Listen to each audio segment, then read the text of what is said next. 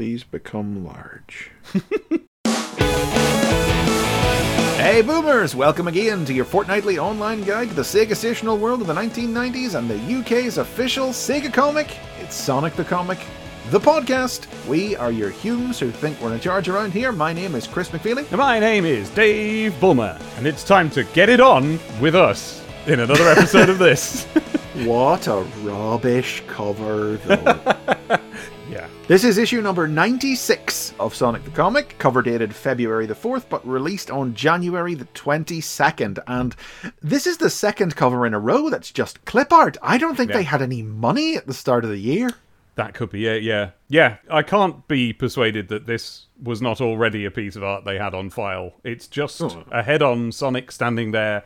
It's got all of the hallmarks of having been, pasted from a vector or whatever it is they used to do. And what they've done is it's the piece of artwork from which they've snipped the badge that comes free. Free badge, it says across the top. So nice, they badged it twice. It's and now these days, don't think pins, everyone. We're talking about a circular badge with a safety pin on the back. Well, a consultation of images of the badge stuck to the comic on Google suggests it was a good quality metal badge. So that's something, because, as I say, there's clearly the advertising budget has been blown over Christmas. Last issue was the clip art of Sonic that was stuck to the front of the free gift from last issue, the Sonic Spinner. Yeah. This issue is the clip art of Sonic that was stuck to the free gift on this one, the badge. I hope that stops now after this and we get some good, nice covers. Because we do. Real covers do come back, but the January issues, the money must have been thin on the ground. Yeah. So the badge is the face of this Sonic, but it's zoomed in so far. It's not even just the round part of... So if you didn't... And I actually quite appreciate this. If you didn't know it was Sonic, then you can't find out it's Sonic from this badge because he hasn't got his spikes. Yeah, it's a little secret identifier. You wear that, and if anybody knows what it is, then you know you've got a cool dude on your hands. It's like, hey, that's Sonic. Yeah, because it's just like his eyes and nose and mouth, and it's very, very zoomed in, this badge. So it's actually quite a cool badge done on the cheap. I don't mind that. But, And so the cover art itself is just the full Sonic standing there with his hands on his hips. A starburst. It says, "Get it on." That's the big slogan. Get it on. Bang a gong. Yeah, because it's a badge. You get it on, yeah. And out of that is coming all starburst effects and, balls and all sorts of things. Very primitive Photoshoppery. Glowing spheres and things. Plus new stories this issue: Sonic, Tails, Robotnik, plus Worldwide Soccer 97 review, Badnik pinup, and more. Is there more? There's the letters page, I guess. I suppose there is. Technically, there's more. There's barely that. I mean, I don't really see why they're describing that Sonic's world as a Robotnik strip. Shorter, I guess. Okay.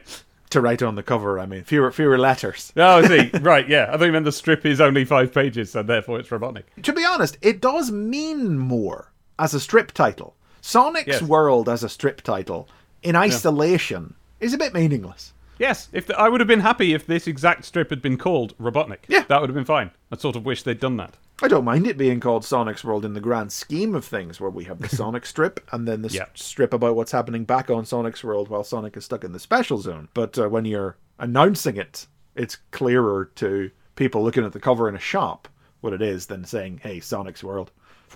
Before we get inside, though, we gotta go over to the back, because it's an ad. Just some advert! Just a page of adverts! So this is one of those things that we get in STC where it's an advert for 2 different things simultaneously. This is another... Was this our third Muller Kids Corner advert? I think so. Yeah, we previously had little trolls and button covers. They were crucial. Yep. And now, in 1997, which is where we are now, where we live, Muller are offering Go-Go's in every pack. If you don't recall Muller Kids Corners, it's a large square pot of yogurt, where the majority of it is a big pot of yogurt, but a corner of the square is partitioned off and contains a little toy with which a child might play. What a great idea that is. Good idea. Not as good as Frufo's, where the toy was in the middle of a ring of yogurt. That was better, but this is good. It's a solid idea, but I feel like Muller has yet to truly offer anything decent in those little pockets, because they're very small pockets. Well, that's the So problem. there's not much room for a good little toy, is there? No. Little trolls aren't bad from a No. collectible point of view. The button covers, raw sewage. Yeah. But trolls not bad. And these are Go-Go's. Go-Go's. Did you ever have any Go-Go's? Listen, I can't say to you now with any certainty and any memory of ever owning a Go-Go, Right. but absolutely yes. Every household in the United Kingdom, if you reach down the back of your sofa, there'll be There'll some be a Go-Go's Go-Go. down there. Listeners, Go-Go's were a fascinating attempt by a Spanish company called Magic Box Int to basically come up with the new Pogs. As I understand it, I think in America it was the guy who publicized Pogs bought this. All right. So Pogs was a branded version of an alleged olden days game played using the cardboard caps of milk bottles. Go-Go's, it went further back. This is an ancient game. They're meant to be little plastic updates of sheep knuckle bones. Really? Okay. Yeah, knuckle bones. The game is called Knuckle Bones, but the thing is, they'd already been updated. This is what jacks are. Little metal multi-pronged things like 3D asterisks that our parents had as kids. And what you do in the game with Go-Go's, as with jacks, is anything you can think of that you could do with some little knobbly things. And I think it's usually like you throw a ball up and see how many you can pick up before you have to catch it again, that sort of thing. But here, they're little, lumpy, knobbly, plastic guys with eyes in various shapes. Little things. Little guys. Yeah. They're all shaped like a thing. Now There's I'm glad you noticed that. Yes. And have you seen here? Cool and rare glow-in-the-dark Go-Go 2 to collect. I've got a little whinge that we can do here, Chris, about internet people. Because apparently, as a means of making them rare, and therefore more collectible, they stopped making the first series of Go-Go's altogether. Oh, see, because what I read that as being was cool and rare glow-in-the-dark Go-Go 2 to collect. It probably is, isn't it? But It's very bad layout work. No, look here. Look on the right. Scrummy Yogurt in one corner, genuine Go-Go 2 in the other. So it is. No, it is you're Go-Go right, 2. it is. Oh, no, you're right. Oh, well, shut my mouth. Well, I no, but apologise, odd layoutman person. No, you're right. That's what. But here's the thing, right? So they stopped making the first series of Go-Go's altogether, and they launched Series 2, subtitled Things. Exactly What? as you said. That was what it was called. That's what Things. it's called, which is what were they Go-Go's- shaped like originally? Just lumpy guys, just little Just fellas. little knobbly lumps with faces on. Yep. Right. So the Things, Series 2 of Go-Go's, they were styled after common objects, food, whatever. Do you want to read us off a couple of random selections from this page that we can see? Burger. Yeah. Sack. Yeah. Sack. Spray. Where have you jar. seen sack? Scales.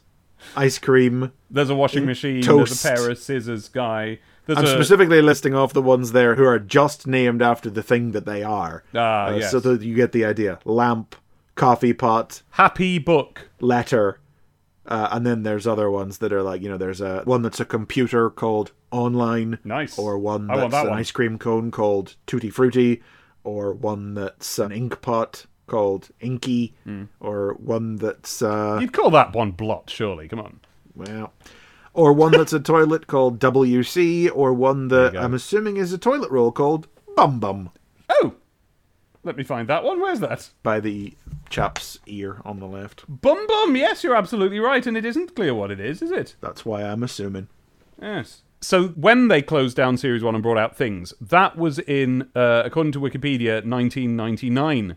Once again proving that online fans of everything are wrong about everything, except for us, the only trustable people on the internet, because here they are in Here they are in 1997. 1997. Yeah. So there. So there.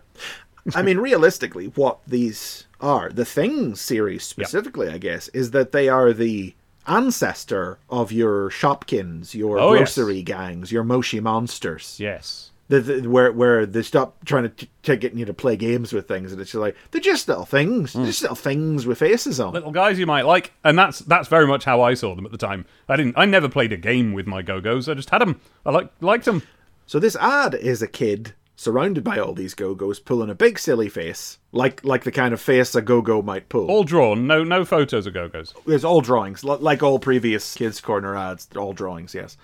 Pulling a big silly face like a Go-Go might pull, and it says across the top, "Warning, do not attempt to copy any Go-Go's face while the wind is blowing." Referring to the classic parental warning that if you make faces and the wind changes, it'll stick like that. Yes. What an odd... I wonder where they got that from. That's such Got it from their parents. Yeah, but what an amazing piece of magical thinking that is. That the wind changes and then whoosh. It's like the poles reverse, and now everyone's stuck with whatever face they were doing at the time. Do you remember around this time, there was a whole... Not this, but there was a whole brand that came out, and you could get all sorts of things of this brand, stationery, posters, that was just, here's some faces we've drawn. And they were in squares, and they were well drawn, and they were just all doing like this, pulling faces, these faces, different colours. I mean, I don't remember it specifically, but... You believe it? Yes, absolutely. Yeah. As before. No, I don't remember what you're talking about, but yeah, sure. If I ever find out... 100% that's definitely something that happened, yeah. Anyone remember this, listeners? Anyway, it isn't this, so... But that was the ethos of the Go-Go's. It was just some little guys... And yeah, honestly, I think that the whole game part of it was just because that was what the branding of Pogs was. It's inevitable that they started just bringing out ones without a game. Yeah. It's the transitionary ancestor between Pogs, the big phenomenon of the 1990s, and stuff like, Grocery Gang and Shopkins and that from the last decade. I wish I had felt secure enough in my adulthood and manliness to have bought some Shopkins when I saw them in Tesco. They looked... fantastic, and I really wanted them. Adorable little things. Do I mean Shopkins? I might mean grocery ones, whatever it was. You might mean grocery. Well, Grocery Gang was spelled Grosser gang, because they were slimy. It was all a bit 90s, really. Look how gross! Yay! It might have been that, yeah. But as a Transformers fan, I had the advantage of several years later, and slightly too late to maximally capitalize upon the appeal of the brand Hasbro created, BotBots. It's such a good name. You've seen a BotBot, yes, Dave? Yes, I've seen a BotBot. I've seen a BotBot in my time. Because I would go and get some BotBots to show you, but I do not have to. Tremendous little things. Lovely little guys. Little everyday objects, just like this. Including burgers and ice creams and... There must have been a toilet chairs and books and all sorts of things that, transformed into silly little robots. Brilliant. Was there a toilet roll one? Oh gosh, yes. It transformed into... Dave. It transformed into a robot mummy. Oh, yes. I gotta tell you what its name is. Is it called Bot Bum Bum Mummy? No, it's been recolored a couple of times. Well, the BotBots were all... Well, once you've recolored your toilet roll, it's time to get rid of it, I think. They were all subdivided into groups, gangs. So there's a bunch of food-themed ones and tech-themed ones and sports-themed ones and toilet-themed ones. There's a whole toilet-themed team. The toilet paper's name, because he was a mummy, is he was King Toots. Toots, like a fart. Yes. Like a fart that comes from your bum. Right out of your bum. Hey! Right. Okay, so Sonic the Comic there. Raise the tone a bit.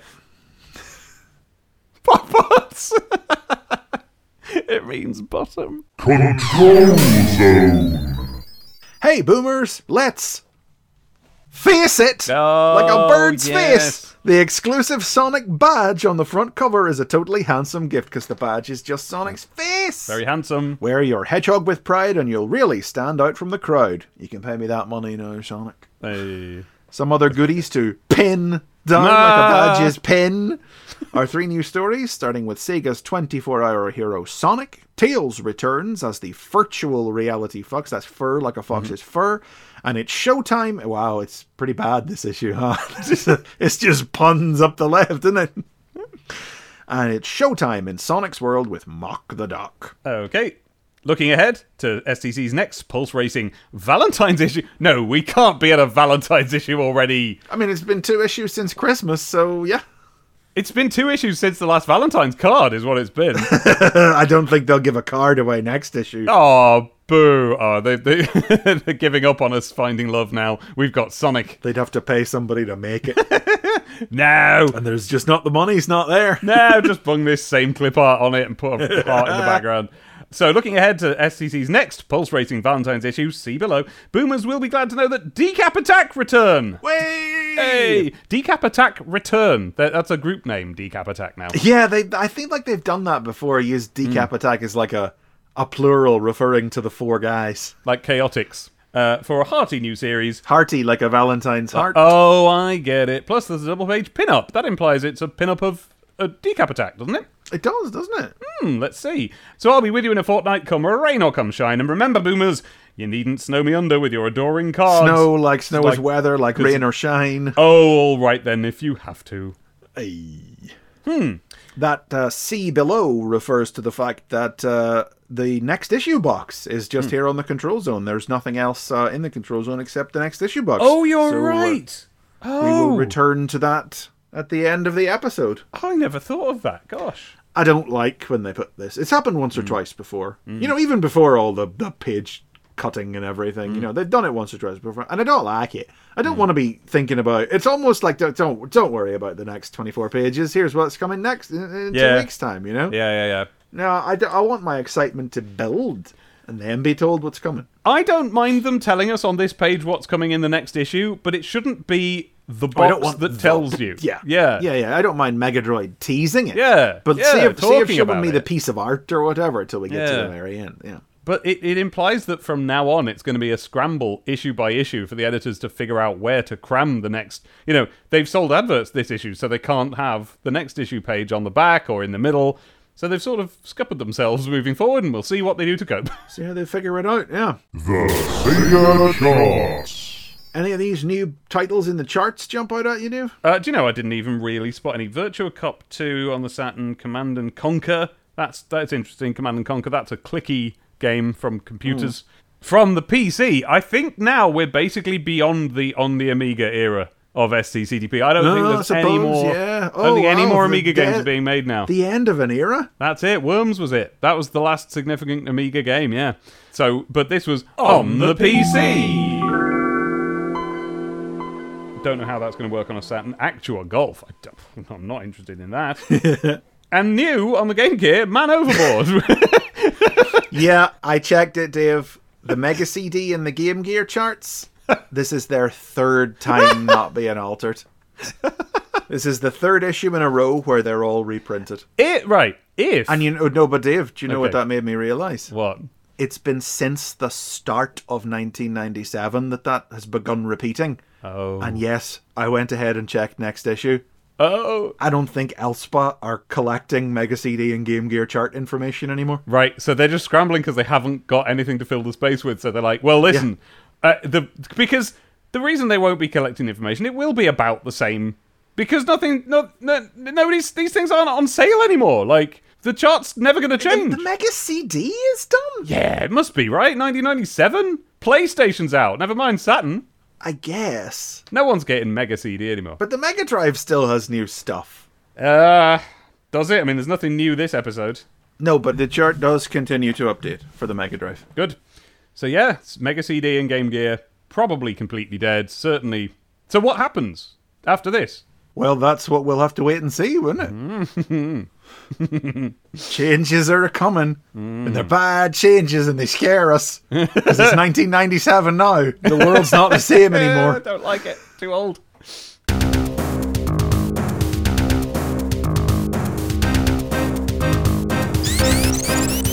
Sonic. Hero Hour. Written by Lou Stringer, art by Andy Pritchett, letters by Tom Frame.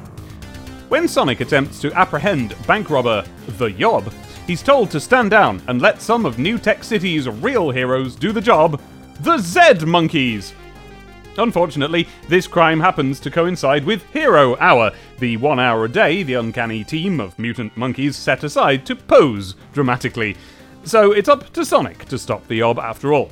Afterward, he pays a visit to the Z Monkeys' mentor, Professor Z, to give him a piece of his mind, and quickly clocks that he's really the monkey's enemy, Madmino, in disguise, using the pointless Hero Hour to keep them busy so his buddies can commit crimes. Sonic sorts the baddie right out, and leaves more convinced than ever that he's got to get out of the special zone as soon as he can. For Chris's sanity, if nothing else. I want it on the record. I genuinely approached this with an open mind. Uh-huh. I really, truly, genuinely did. I believe it. It's dreadful. So did I. And I loved it. I really thought that this one, Yeah. because it is such a pronounced parody Yes. that's actually offering commentary on the comics Yes. of the day. That's the thing. Unlike anything that's come before Yep. it, it's genuinely offering a commentary. Yeah. But it's so stupid. I couldn't be doing with it. And as a kid reading the comic in the shop, Yeah. this was my tipping point. Yeah. But I promise, I really did come to this with an open mind, thinking there might be something to it as an adult Yeah. that I didn't properly perceive as a kid. Well, there certainly was for me. I loved it. There was in 1996, I was indifferent to this because, of course, I didn't care about the X-Men, didn't know about them. In 2022, I just tittered and chortled and chuckled my way through this. It's just a load of. It's like well, it's a full-on Lou Stringer in this issue more than ever before is doing his gag strip stuff. And Yes. this is like an X-Men parody from Round the Bend or something. It's just some yes. silly jokes about the X-Men. It And I liked it. It's so dumb, though. It's just such silly round the bend names. Yeah. Sonic needn't even be in it. No. It's not interested in being a Sonic story. And there is, I have to be honest, like, and I don't want to, like, ascribe anything to Stringer that's not meant to be there, but it does feel like, and he wasn't even that old at the time. He'd been old, probably younger than we are now. Probably. But it does feel like a grumpy old man mouthing off about how the 90s have ruined comics Maybe compared to that- the cool comics from the 70s Yes! that were when he read them. It does. Maybe that is why I connected with it. Because, yeah, it's all about... The hero art, the whole Yeah. kit is like mocking the fact that heroes pose. Yeah. Which was just a bit of a thing in the very artist-driven comics Yes. of the 1990s with their fondness for huge splash pages and double-page spreads of Jim Lee's X-Men, very specifically, of the characters all just posing dramatically mid-scene. Yep, getting their muscles out, flexing them, capes everywhere, whatever it is you've got on your hero. Because the X-Men, so the Z-Monkeys team is, Yep. and there are, I will grant you, some very good jokes Yeah. in that much. I mean, they're outweighed by the bad jokes, but there are some good jokes. In I think I like the bad jokes. Go on. There's Cycleclips, who is the Cyclops parody, whose power is to he just throws bicycle clips at you. He doesn't even shoot them out his eyes, but that's good. That's good. There's Grey Jeans, who is the Jean Grey parody, who wears a pair of grey jeans. That's it. And the climaxing gag is that they don't actually know what her powers are, which feels to me like a riff on the fact that this is at a point in time when Jean Grey was just Jean Grey. She didn't have a code name. She'd been Marvel Girl and Phoenix in the past, but she didn't have a code name in the 90s. And the fact that she has no obviously identifiable powers feels like a riff on the fact she was using a non-code name that communicated nothing about the character. I thought that was a bit weird when I found out that there was an X-Man called Jean Grey. It's like, and this is Cyclops, and this is, Bob Smith. Yeah. She'd been Phoenix and Marvel Girl in years past, and is again now. But I think that's a riff on. And those are good. But then we've got Armpit, who's a riff on Gambit. Who Armpit. seems to shoot lightning out of his armpits. That's the one I wrote down that made me laugh first. It was like, Armpit, lol. Chimpoline, who is Wolverine. Yes. And that's not anything. No. That's nothing. But what I do like about Chimpoline is that he's literally just a Wolverine monkey. But for safety, he's got corks on the end of his knives. That's a good gag. I will give you that. And the last one is Snow Monkey, the Chimp of Chill, who is the Iceman parody. So what we've actually got here is a 5-man team. It's the original X-Men from the 60s. Oh, yeah. But he's subbed out the Angel and the Beast for the two hottest, coolest X-Men of the 90s, Wolverine and Gambit. Yeah. So the gears start turning at that point. Uh-huh. That's right. So that's in his head. That's his X-Men, Yeah. is the original Lee Kirby X-Men. And he's subbed into the hot new current guys. And And that's where I start connecting dots about what this story is doing. Snow Monkey, by the way, listeners, is literally a snowman of a monkey that someone's made. And for the rest of the issue, they carry it around in a wheelbarrow. Yes, it just collapses in piles. It's not a guy. It's not a guy. It's a snowman I mean, monkey. it might be a guy. It might be. It never moves or does anything. All that happens is that as the issue goes on, it melts into this Yes. wheelbarrow. The big dramatic panel where everyone unleashes their powers, Cycleclips hurling his Cycleclips, Armpit shooting lightning out of his armpits, Grey Jean saying, has anyone figured out what my powers are? Is Snow Monkey in the wheelbarrow with a huge dramatic sound effect going, melt! That's a pretty good gag too. I did laugh at that one. I think it's all quite good gags. But then, one of the ways in which I think it's good gags is that some of them are so stupid.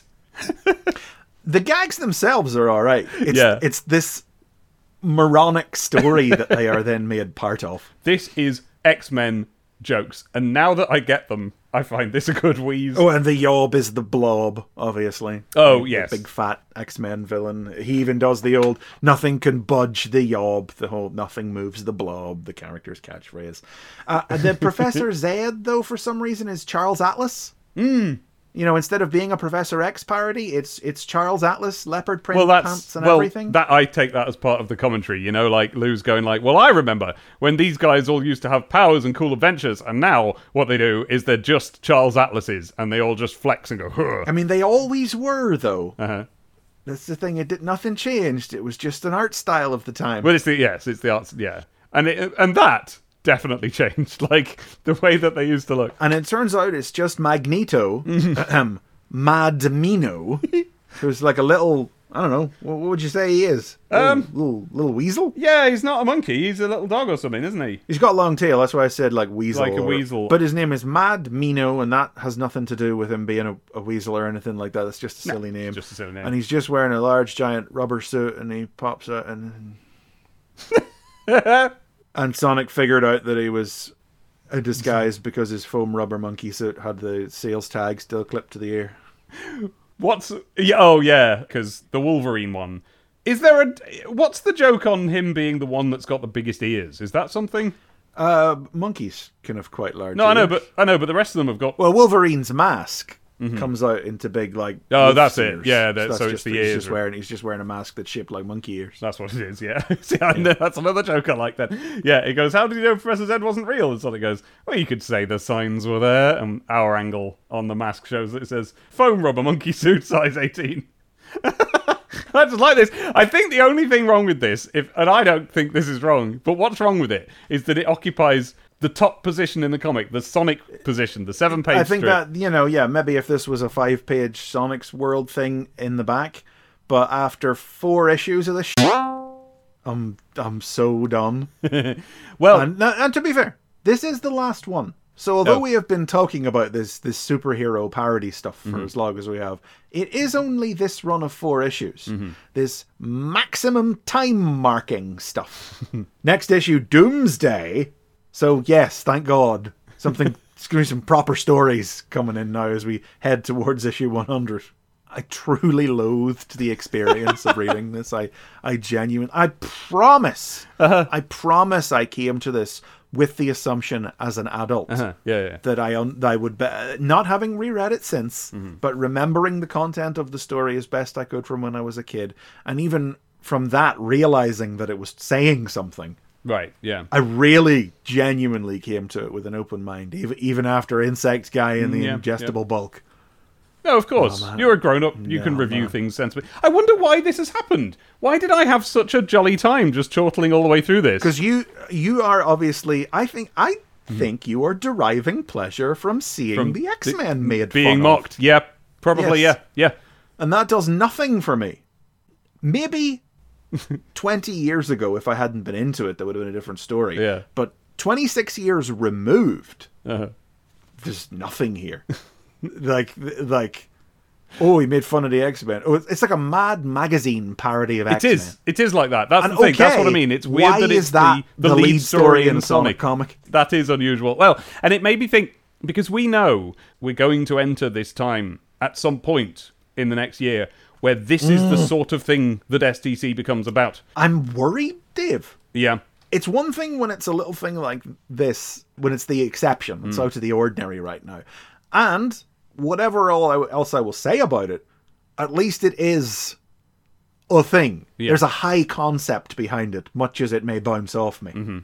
But I don't, when it becomes the norm, not everything can be that, Yeah. Nice art from Andy Pritchett, though. Oh, lovely. And not this time mistakable for Bob Corona. It's That's the weird thing, right? Yeah. Because we re-edited the episode after recording it, because we genuinely assumed that the Father Christmas issue from a couple of issues ago, which is credited to Andy Pritchett, was drawn by Roberto Corona. Only because we at the time did not realize that Andy Pritchett would go on to... We just thought we only knew Andy Pritchett as a colorist, so we assumed it was just a miscredit until we discovered that he would go on to draw many of his own strips in the future. So we assume that was not an incorrect credit. But I gotta tell you, man, I'm still not 100% sure it's not. Yeah. Because this looks absolutely nothing like the work that was on display in that issue. Now, that issue was coloured by Steve White, I want to say, whereas Pritchett has done the line art and the colours this issue. Yeah. But it's absolutely unrecognisable as the work of the same man. So I don't know. Yeah. I don't know, mate. It really looked like Corona artwork.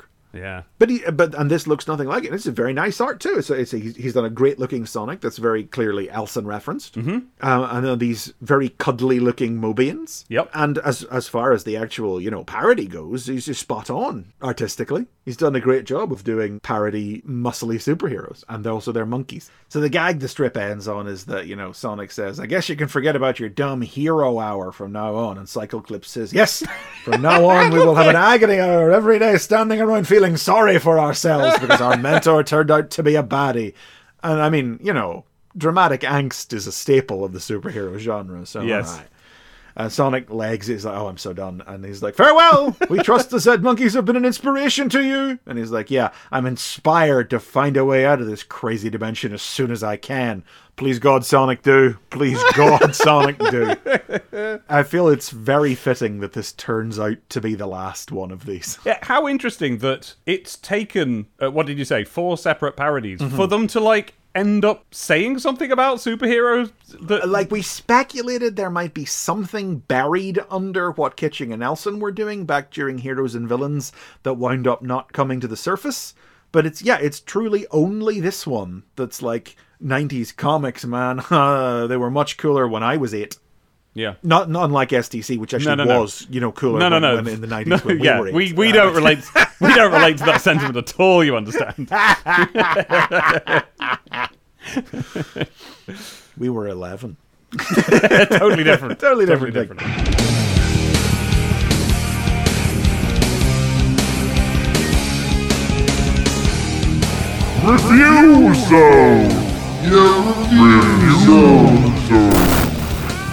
Oh, God, Review Zone, eh? It don't get no better. It's just football, Dave.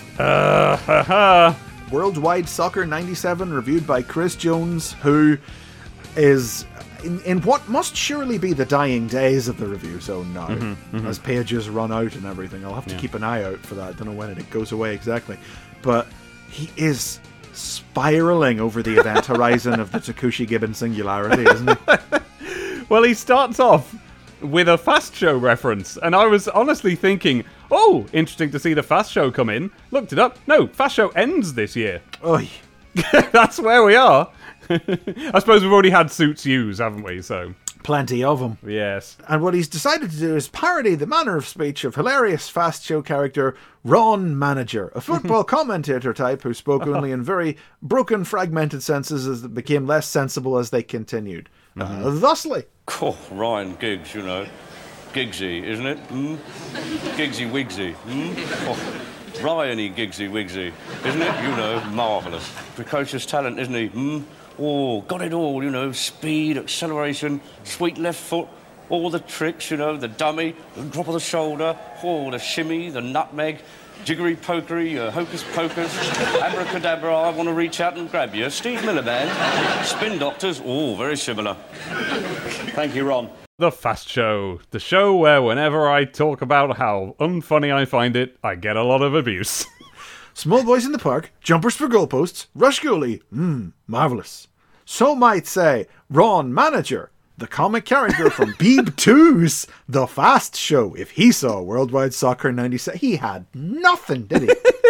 Wow! Absolutely nothing to do with nothing. It's another one of these. There's your review. I mean, to be fair, it's not just another one of these. This is on the Saturn, isn't it? This Oh, is in okay. 3 dimensions. Oh, okay. The new Soccer Sim on the Saturn. Soccer Sim. God, I haven't heard that one in a while. Remember when they called games of real life things Sims? Could you imagine if you went around calling Call of Duty like a shooting sim. You can't do it now because like a war crime sim. you can't do it now because sim became a trademark of The Sims. I guess so now everyone will think you were talking about that, and so that's just a word you can't use anymore.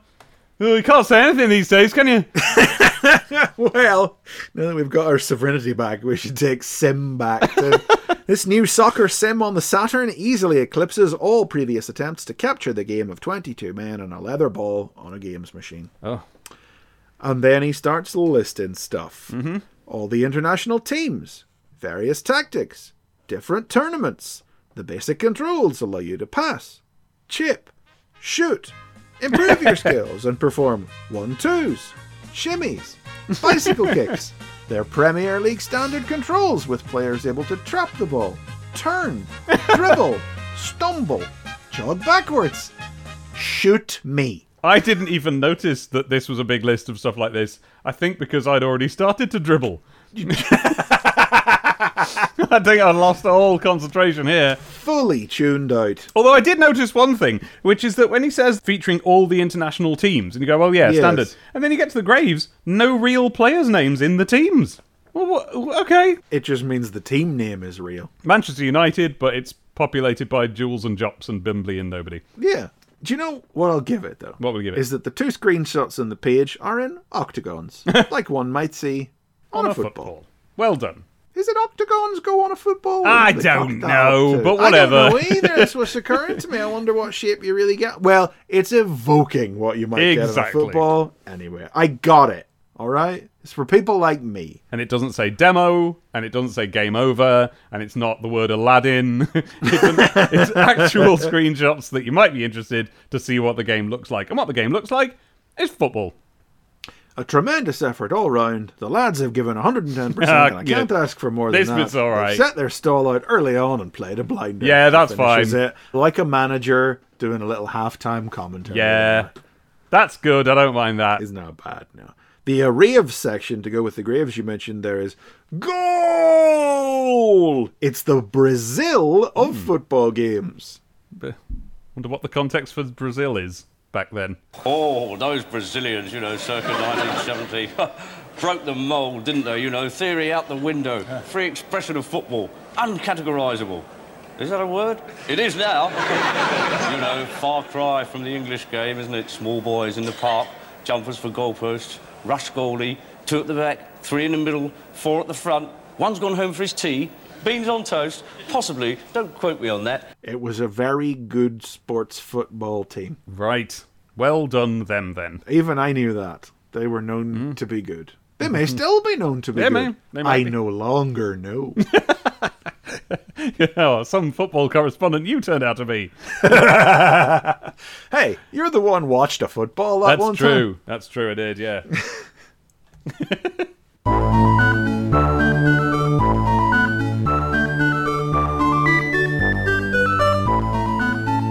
No.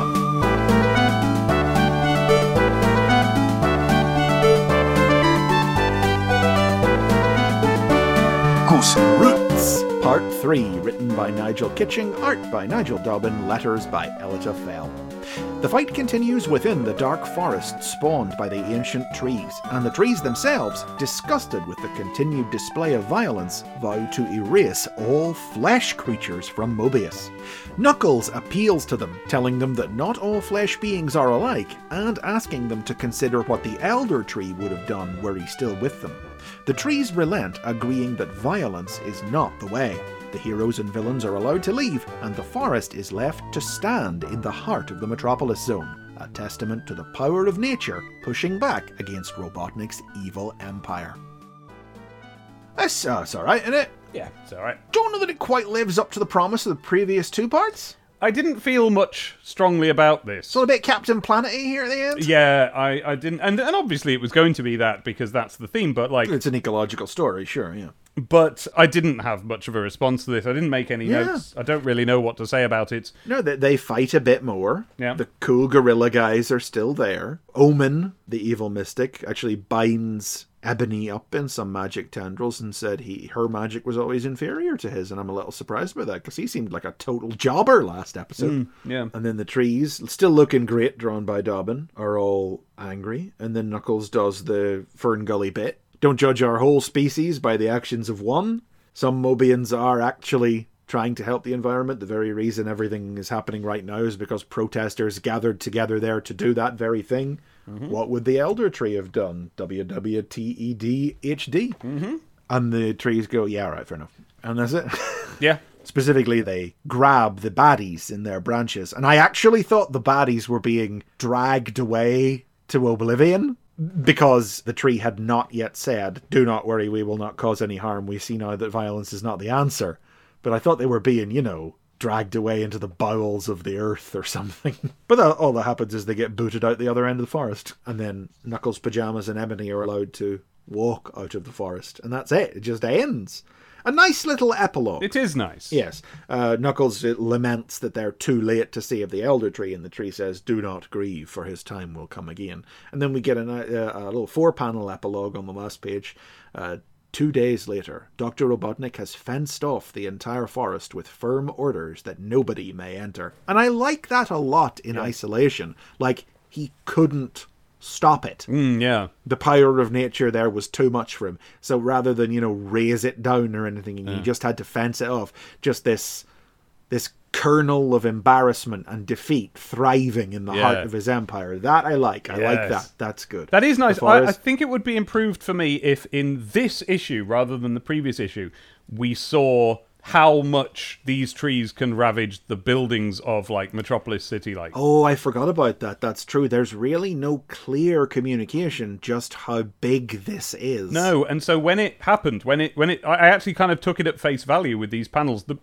At first when I read it, thinking like, what? Robotnik has fenced off an area of natural beauty on Mobius. What? And no, it's not. It's because he can't defeat this, and they've proven that they can easily pull apart his buildings if they want to. But I would have liked to see that in these 7 pages, even if it's just part of the background art. I couldn't see any evidence of that, even though it has happened.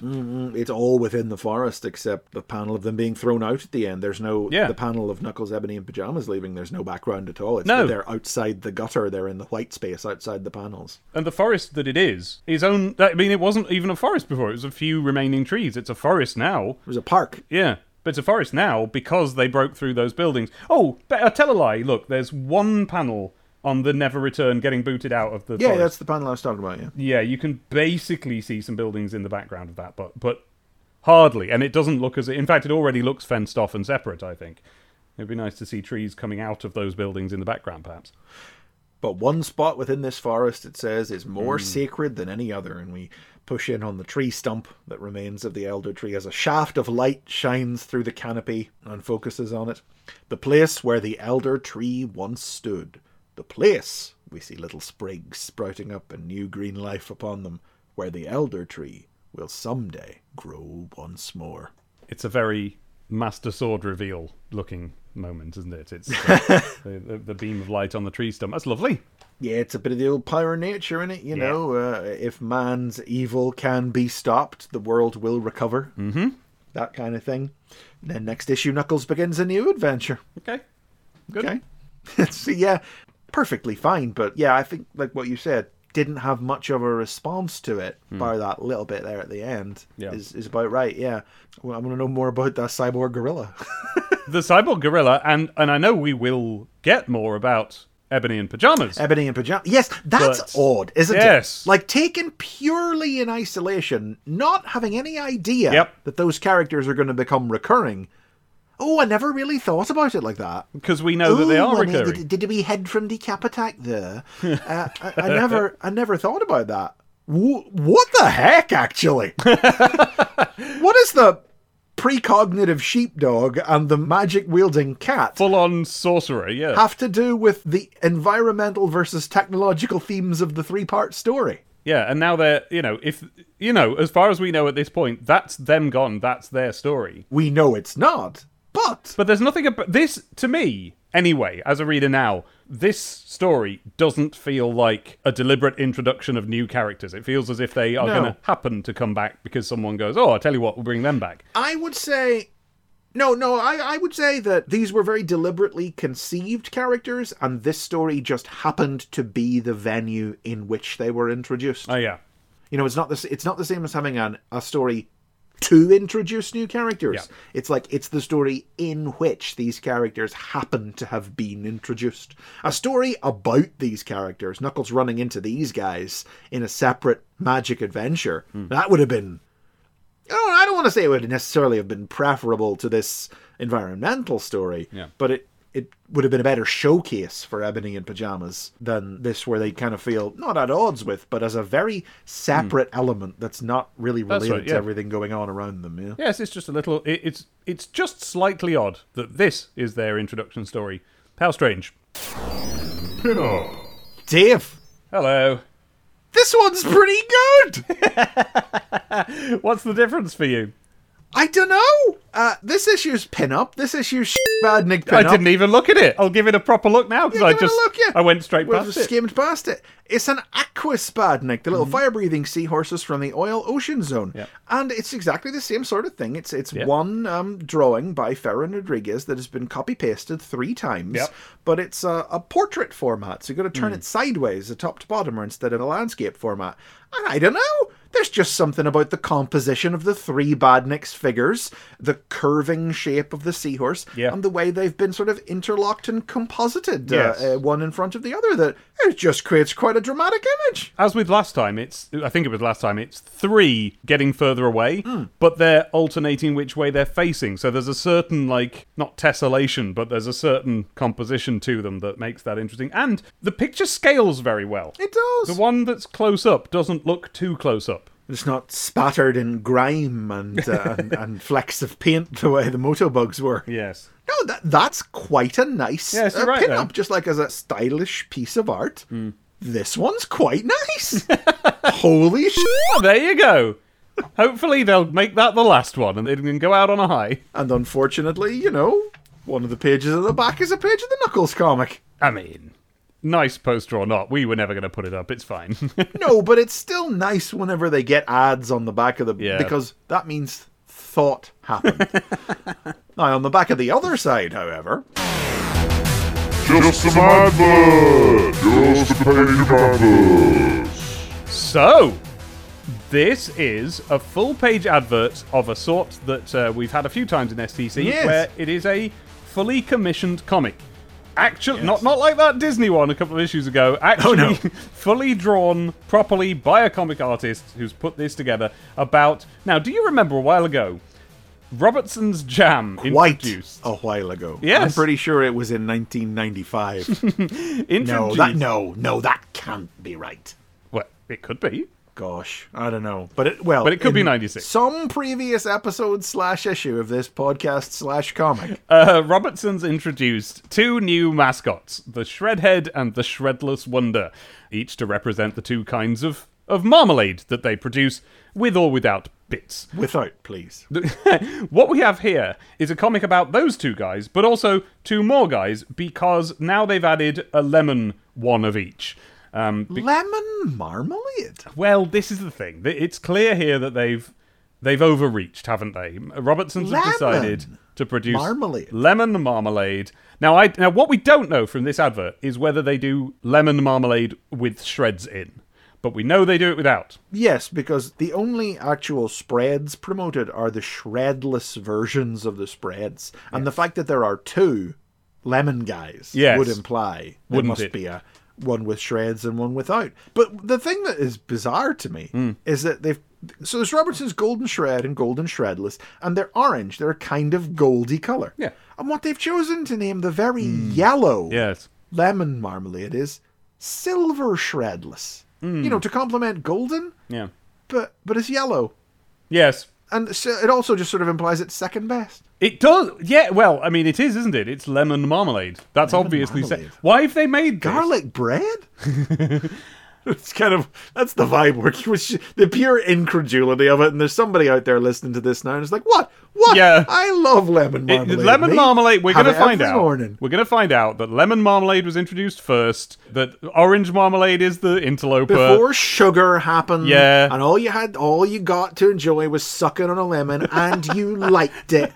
Because, these young people today, they don't know they're born. Right, since we're sugar is it, Since we're on a whinge, what on earth have Robertsons done here by putting the Shredhead on their Shredless jars anyway, and having him say in this advert that marmalade with no bits is nice? Chris, this is easily the second worst mascot decision Robertsons have ever made, as far as I'm concerned. Oh, yes. Yes, it's bizarre that they've chosen to only advertise the Shredless version. Yeah. So we get the Shred guy, where the whole point of it was being one or t'other, a competition between the two. And now they've made friends, and it's like, oh, it's great that there's no bits in these. Yeah, so, it makes me think that there is no shredded lemon version, but... There's two lemon guys. One of them's got a big long body like the Shredless Wonder, and one of them is just a lemon, like the ball of orange that is the Shredhead. Simply Google Robinson Silver Shred. Let's do it. Robertsons. Robertson Silver Shred. It exists. Yeah, it exists. Yeah. And it still exists, and it's still called Silver. That's weird. It's got Paddington on it. That's weirder. Do you think Paddington wouldn't fuck around with no non-orange marmalade? No. Oh, he would have opinions.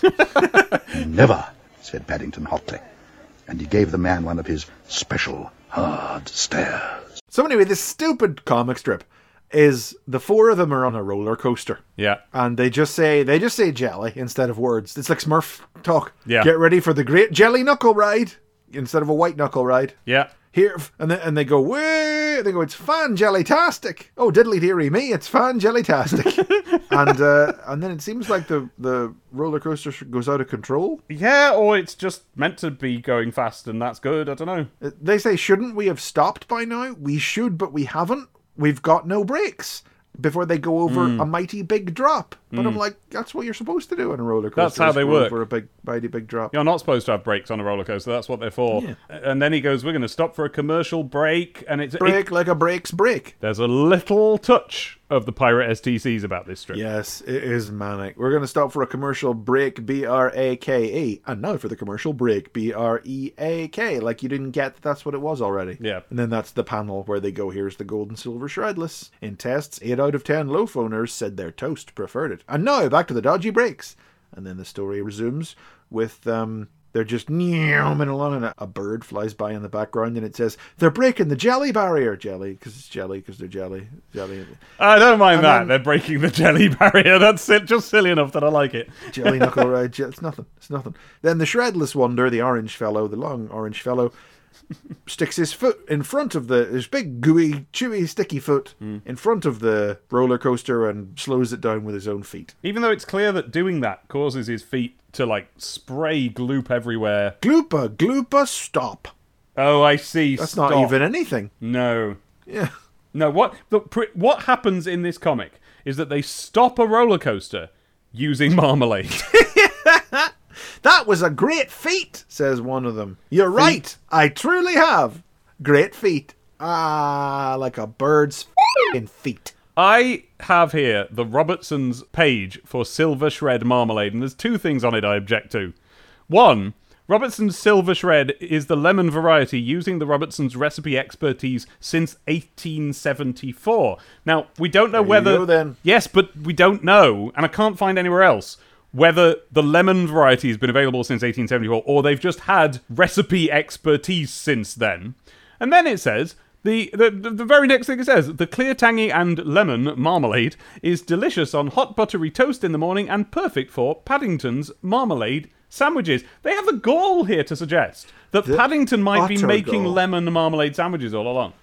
Nonsense. Maybe as a treat. Maybe it's for birthdays and special occasions he gets the lemon stuff out. I need to know what marmalade means. Ah. Why is this not just jam? Well, I've always wondered, why is orange jam called marmalade? Well, with that, I was able to accept it because I was just like, that probably... It's just but now that you know there's a lemon variety, Yeah. what makes it... Is it Yeah. the fact it's a citrus fruit? To me, the word marmalade, the definition of that is orange jam. Yeah. Marmalade. But it isn't. Well, what have you found? Yes, a preserve made from citrus fruit, especially bitter orange. Especially bitter oranges. Citruses specifically. There you go. I was right. Etymology. Marmalade. What's happening there? The Portuguese word marmelos, a quince paste, similar in texture to an orange spread, popular long before the commercialization of marmalade in the late 18th century. Okay, so it wasn't even originally orange. It was quince. But that's where they took the name from. Well, yes. Well, don't say this podcast never taught you anything. I'm in such a mood. You're going to have to put so many beeps on the top of this episode. And the other way round. I've been filled with delight by this one because it's just a lot of silliness. I have no tolerance for the dumbness going on in this issue. Right. I'm really... Speaking of dumbness, right? What they're doing here, I think, altogether, this is my theory about this. This is my pet theory about this. They're trying to clear through the stock of Shredhead and Shredless Wonder toys. Oh, that's 100% what it is. Evidently not enough kids wanted and sent off for them, right?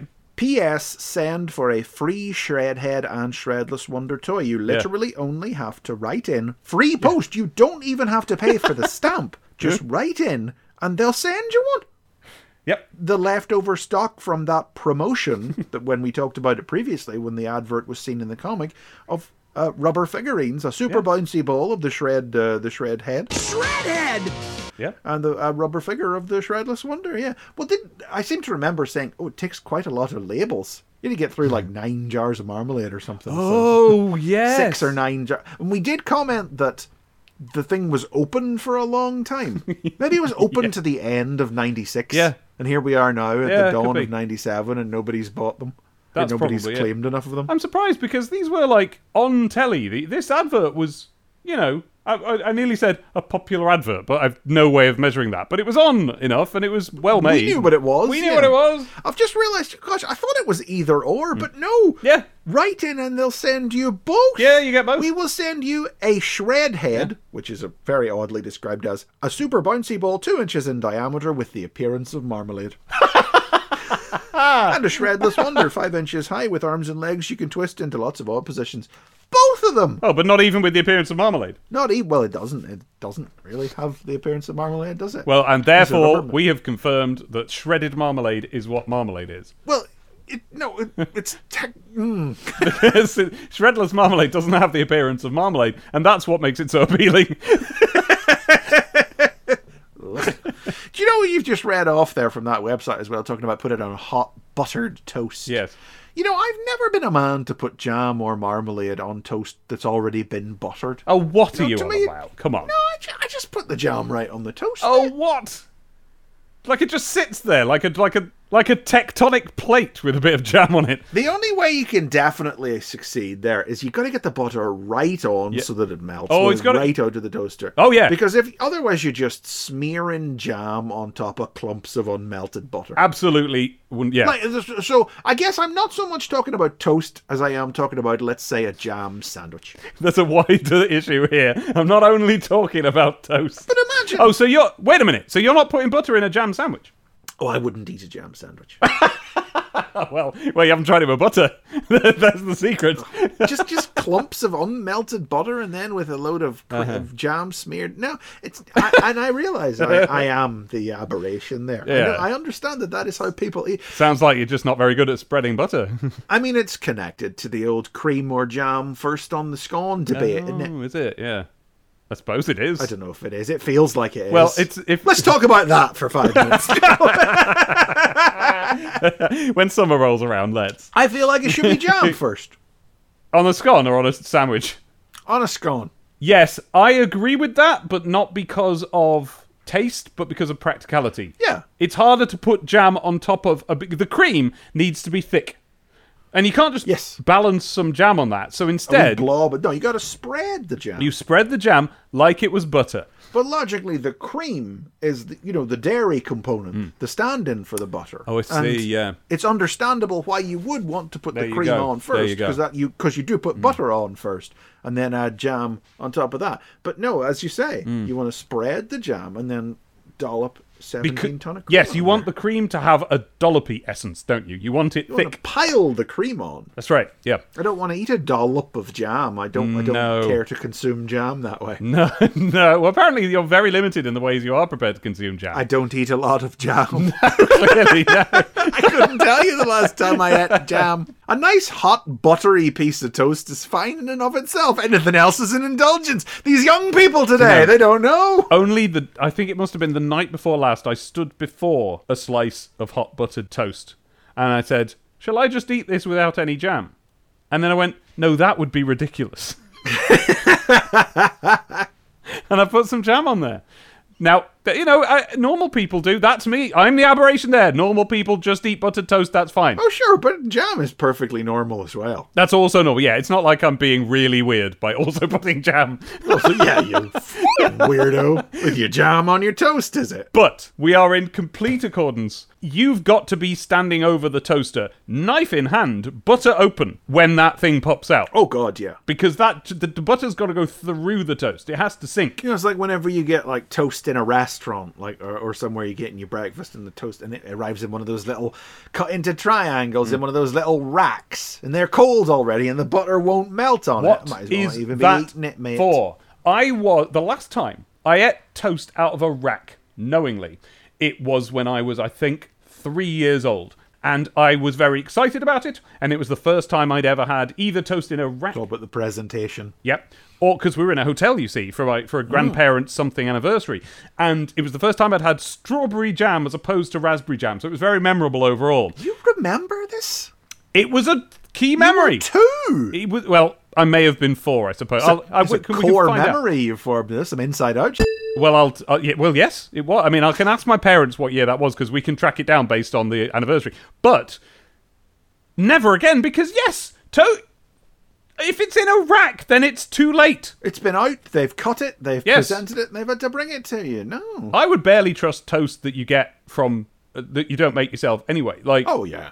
you know what I mean? Like you You got to put it through one of those, like a hotel breakfast buffet type situation. You put it through one of those rollers that takes it and pulls it back out. And then it's not really toasted enough, but if you put it in a second time, it's going to burn, so you have to make do. He's talking specifically about the one at the TF Nation Hotel that I'm we've not, both I'm used. not. I was just at somewhere else where I had the same Okay. problem. But we have both used that one, and it's quite fun, isn't it? Yes. No, you got to get that butter right. And God help you if that butter is like like you'd get in a restaurant where it's God. like a frozen little pat. Oh no! Because obviously they have to keep them cold, but come on. The heat of the toast's not going to melt that. There's 2 kinds of butter you can get at a hotel. One is the little wrapped up pat that's too hard to use, and so you rip your bread up. Or the other sort is the sort that's just a liquid, and as you open it, it goes all over your hands, and it's everywhere, and it smears everything. It's when you want to get non-dairy spread or something. Yeah. But we think of Flora where it's just Yeah. always soft and it just scoops right That's out. it. That's the stuff. But you got to melt it through. Crumpets are harder because if I'm having a crumpet, I'm having some You honey gotta on know there. what a crumpet is You gotta know what a crumpet is to understand cricket. to understand cricket. Sonic the Comic. If I'm having a crumpet, I've got to get the butter on there, melt, and I've got to be fast enough that I can also get some honey on there and get that to melt through. You've got to be very This fast with the is crumpets. the oldest, maddest discussion that has ever occurred on this podcast. Toast buttering habits. Tips and tricks to tart your toast. I mean, there's not much else content in this issue of STC, is there? Shall we move on to Tales? Shall we? Yes.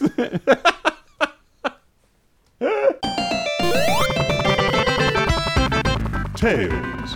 Virtual Reality. Written by Lou Stringer, art by Roberto Corona. Colours by Steve White, and letters by Gordon Robson.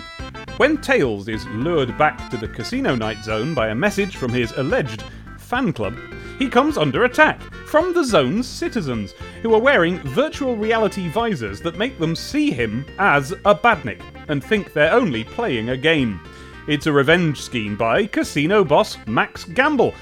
But Tails is soon able to turn the tables when he drags Max into the game, and all the players target him instead.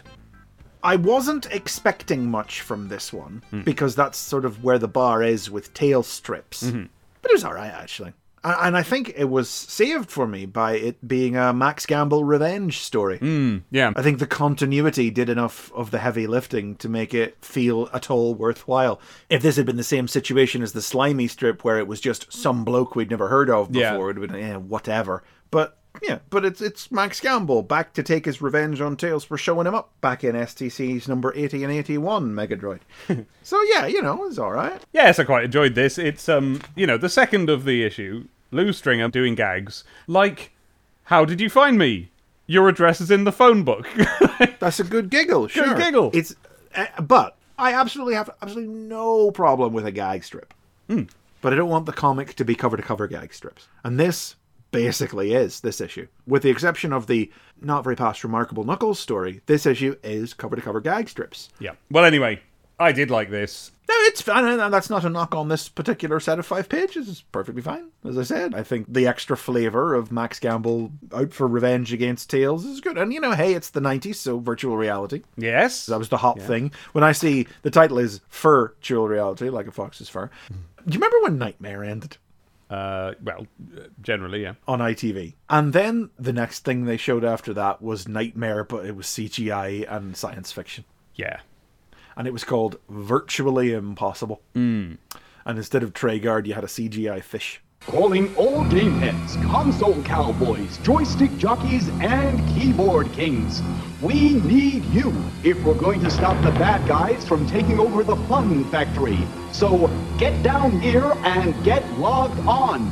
Your mission's not just tough, it's virtually impossible. Oh my god. Oh god, no. What? Oh, What? I made the mistake of looking at Google image searches and I saw what it looked like. What, the That's fish? not what I remembered it looking like. I remembered it looking much better than that. The fish, let me see. Oh Let me no, see. 1997 CGI. What do I type? CITV Virtually Impossible. Oh, oh, that's horrible. Look at the heinousness of it. Oh, but anyway, Oh my god. at the end of every episode, his Oh! sign-off would be, your you can mission see right was... up his nose. And he's got the pronounced nostrils. Your mission wasn't just tough. It was virtually impossible.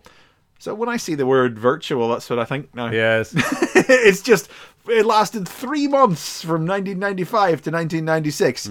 And that's burned in there to that extent. So I saw that, and in my head I went, virtual reality was just what happened. A little peep God. there into the insides of my brain. It's truly heinous, isn't it? I mean, he looks... from the look of it, it's clear this fish was one of those ones like the cat in CBBC at the time, where it was Yeah. someone live doing the voice while this thing flickers and wobbles around to try In and... my mind, he was whatever Dory is from Finding Dory, one of those big, tall blue fish Yeah. with the yellow bits. That's what he was in my mind. I've really ruined it now. No, he's just Oh, I'm not going to be able to not unsee a that. balloon with a human face and flippy Oh, it's fins coming out the side. Heinous. That's... Oof. Anyway, back to Tails. Back to Tails, for goodness sake. got sidelined there. I really like the bit with Max Gamble's catchphrase. Yes, that's good. Tails made me look a fool once. Now he'll pay. Life's a gamble when you mess with Max. Oh, hey, I like the sound of that. Maybe I'll use it as my catchphrase. And then Tails comes up and is it, how'd you find me? Your address is in the phone book. Which is a great gag. Obviously, I mean, he's a public figure. And then he takes a swing at him and he goes, life's a gamble. Whoa. Where'd he go? Tails Where'd he flies go? out of the way and heaves him over the edge of the building. Doesn't even get to finish saying his catchphrase. He tried. Yeah, it's good, this. It's a good laugh, and there's nothing for me to say about it. It's just a good little laugh. Yep. The ending joke being that Tails drags him into the sight of all the players with the VR headsets, and they just see him as an even bigger badnik. Tails says, just as I thought, while they're wearing these headsets, they see Max as a badnik too. Why did you think that? Why? So they see everybody as everybody not wearing a headset as badniks? So what about everybody else? Max really give every single living being in the casino? That's Max's plan. Yeah, Max's plan is to wipe out all life except for these 4 people or whatever. But then the batteries eventually run down in them, and they realise they've been chasing Max up a telephone pole. And Tails is about to leave when some guys come running up to him and ask for an autograph. Oh yeah, this is nice. Hey, it wasn't a wasted journey. And they say they actually give him their autograph books to get Sonic's autograph the next time you see him. And Tails properly turns the camera and goes, "Story of my life." But, you know, those are all right moments. I mean, that's been how all Tails stories have ended from the start. But it's all right to do them at the end of stories where he's genuinely heroically saved the day under his own power. And nobody appreciates it. Yeah, I like that's the gag, rather than, I blundered my way Yeah. through something I had no idea was going on about, and I didn't really do anything, and it's like, Sonic won't believe me. You know, it's just, yeah. Corona drawing another fairly sexy babe there at the end, too. Yeah. This is becoming worryingly commonplace. Well, perhaps we just have to readjust so that we look forward to it now. Here we are, coming 15. Next issue, due to boomer demand, those mad decappers return.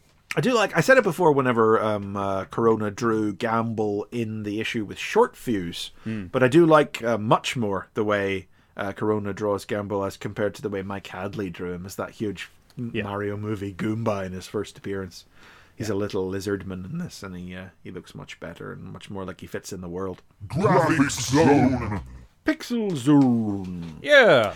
It's a computer art drawing zone. Yes. So obviously the first thing I did was look to see if there was any of Leo Suarez Perringer's work here. The one name we know from all but one, I believe, of the previous computer drawings. And you know, he's nowhere to be seen. But there is one from a mysterious unknown gentleman who failed to supply an address. A Leonardo Perringer. Please send in address. Flipping Pay attention!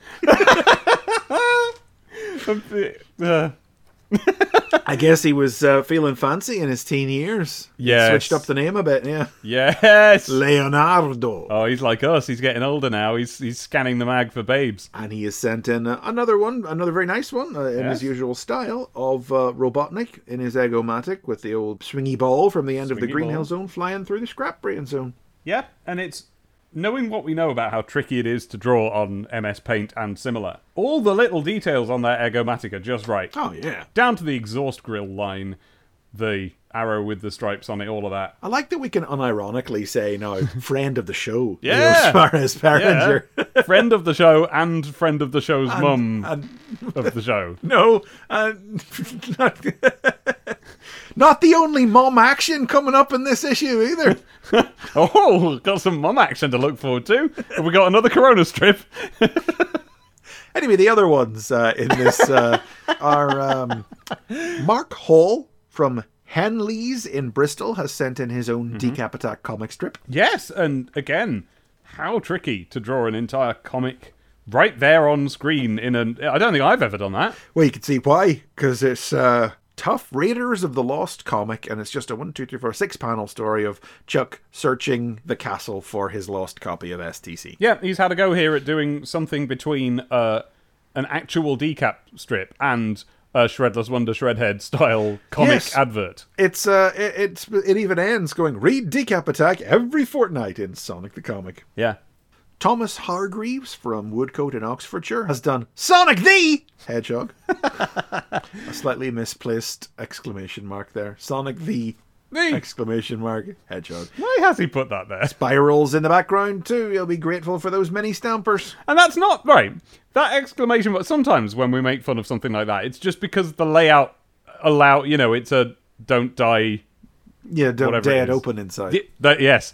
But no, he's typed Sonic the Hedgehog. That's what he's typed. Next one is Malcolm Destro from Aloha Scotland. Malcolm Destro! What a name! Well, anyway, Malcolm has just drawn... He looks like quite a young kid, and he's drawn us a Tails from the side, flying along, but from the side, it almost looks as if he's... sitting, piloting an invisible plane, doesn't it? He's got his feet out in front of him, his hands at 10 and 2, his tail's out behind him, and he's looking dead ahead, and he's flying along, and in the background there's gold rings and the sun. And the last one, I quite like the last one. This is Yes. from Matthew Mohan from Wickham in Newcastle upon Tyne. And it's Sonic and Knuckles.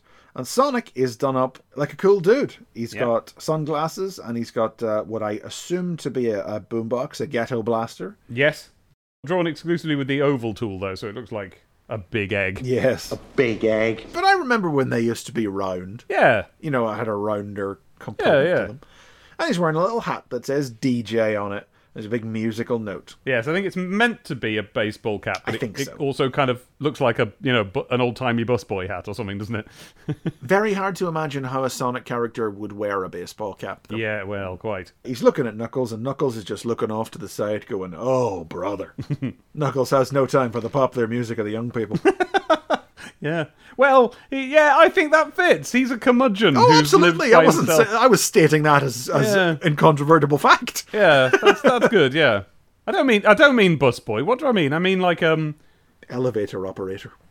That's the one. That's the very man. Porter, I think is what you meant. Bellhop. I was thinking bellboy, and I don't know if that's a real word. I enjoyed him in Bonely Bulls and Borses. That's stupid. No, this is quite charming because it's very scribbly and scratchy. Clearly drawn freehand with a mouse. Gotta be. Yes. Yeah.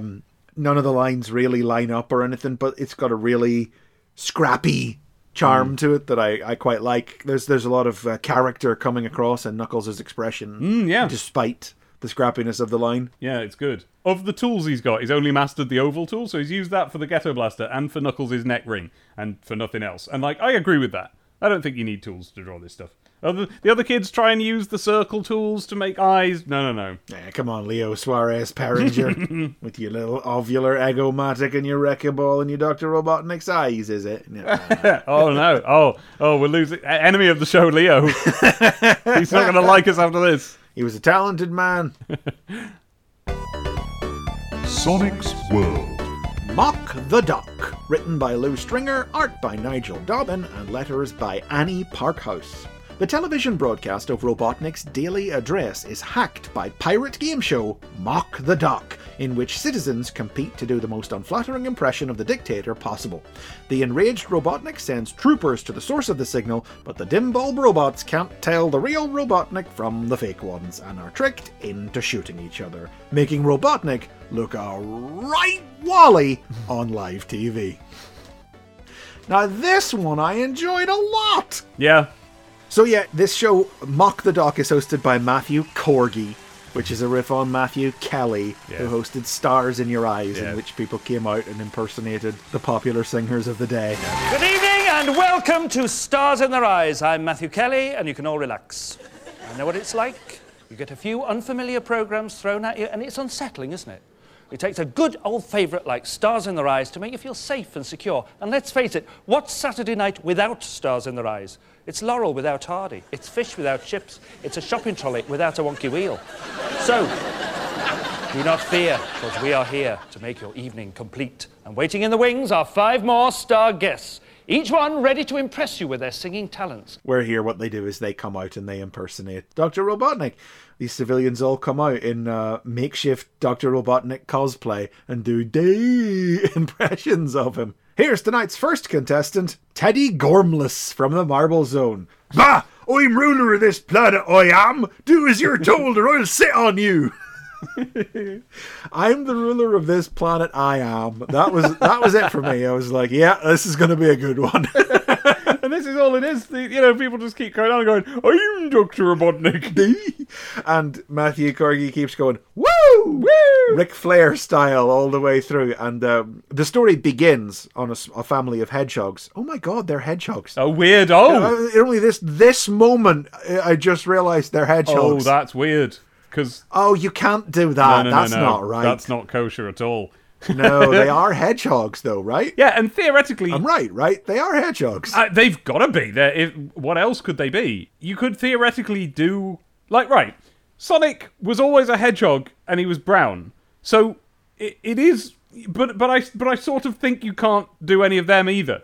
Like Sonic-looking brown hedgehogs, because that's too weird. I think that's all right. It's all right, but it'd be weird. It's only dawned on me now, anyway. But yeah, that's what they are. So it's a family of Yeah. them, anyway. Gosh, it does highlight how STC artists just didn't get what Sonic's world was supposed to look like, doesn't it? It's not their fault. There were only like 6 dudes in it at that point. You know, you look at something like Sonic Forces now, or anything where you see a whole world populated. But Archie wasn't any good at it either for a very long time. It wasn't until Tracy Yardley came along that anybody could really figure out how to draw other animals in the Sonic style.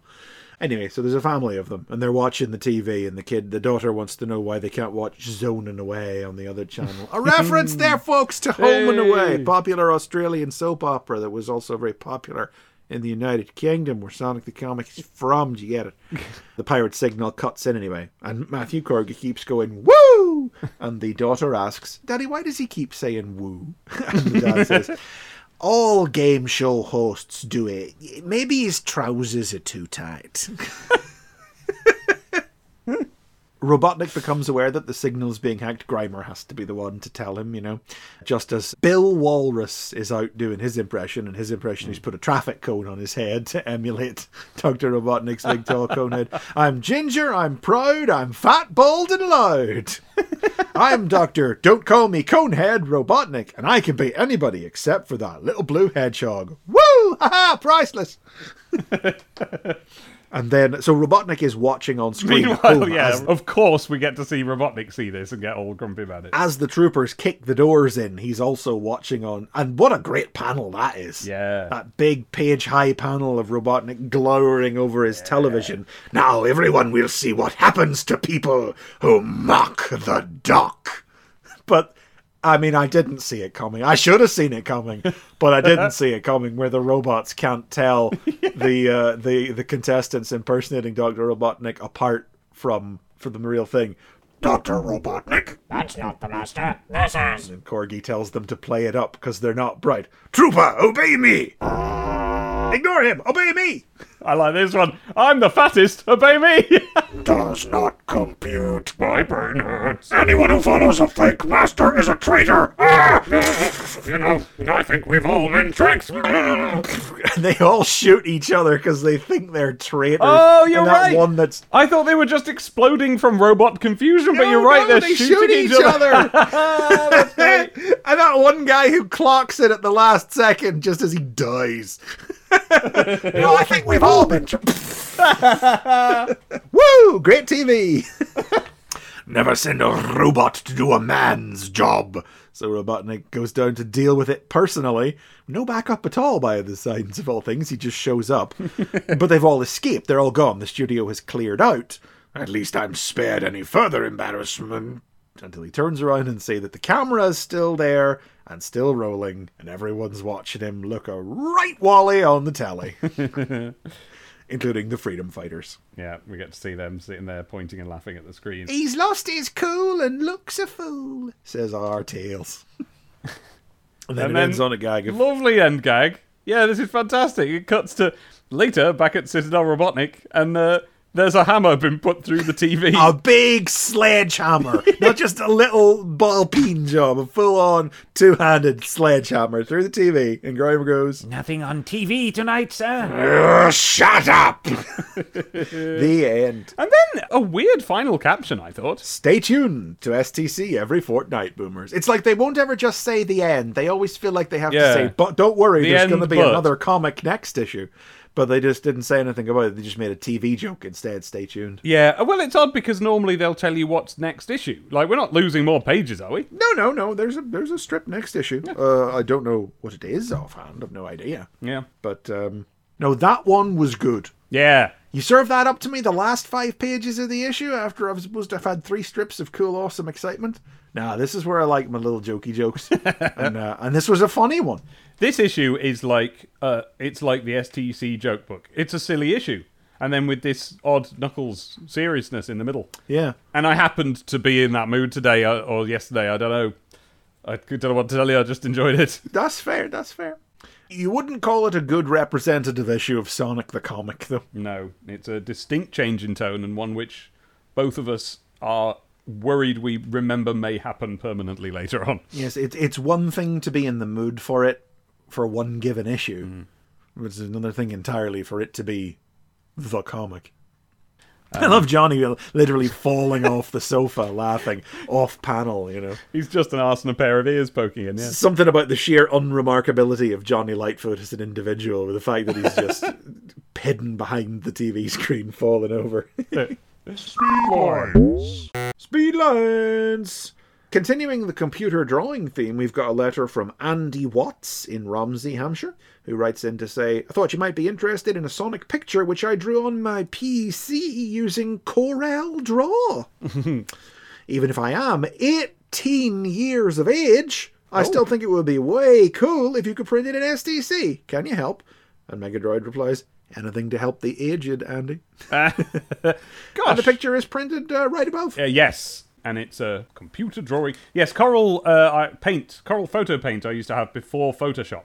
They used to make I those. had one of them, yeah, I had some component of it, yeah. The draw program was entirely vector-based, as I recall, so you can see the smoothness of the lines here. Oh, it's very smooth. He must have sent the disc in. Andy Watts is worth a mention. Oh? Andy Watts. I didn't realise he was so much older than we were. That explains a lot. Andy, only 3 years older, to be fair, but that's the ridiculous thing, isn't it? He's only 3 years older, but the inconceivable gulf between, well, I suppose 4 years. We're still 14, but we're going to turn 15, but let's say 4. But the inconceivable gulf between being the age we were at the time and being 18, you know, the grown-up age. Yeah. Andy Watts is one of the people who had a prominent Sonic website. Oh! And what's really interesting is it's still up. Oh, wow. Much like with Alessandro's. Yes. So I can just link you to this now. Wait a minute. And you'll see something immediately when you see it. Fortune City! Yeah. Oh, boy! Oh, Yeah. He's doing like a, not double take, not triple take. What's the word for 10? It's the drawing! It's the very drawing that he's had printed here, or just the head of it, but it is animated and it is winking at you. Coloured differently, but... Yes, no gradient. But yeah, it's the same piece of line art animated to wink. This is... incroyable. It is a piece of history, this. Check out the picture I got printed in STC number 96, SonicAW.gif. This website was put up around the time this picture was printed in STC, and it has not been updated since. Although, I did find on Twitter, there's a guy called Ryan Langley who has a Twitter account called Sonic the Hedge Blog. Yes, I know that one. Yeah, and he's posted, it was via him that I found this, he's posted that was the first Sonic fan site he remembers going to, and he used to come and check it regularly to see what new wallpapers he had, or which new links to other communities there were for Sonic stuff, because Google wasn't around yet. Web rings.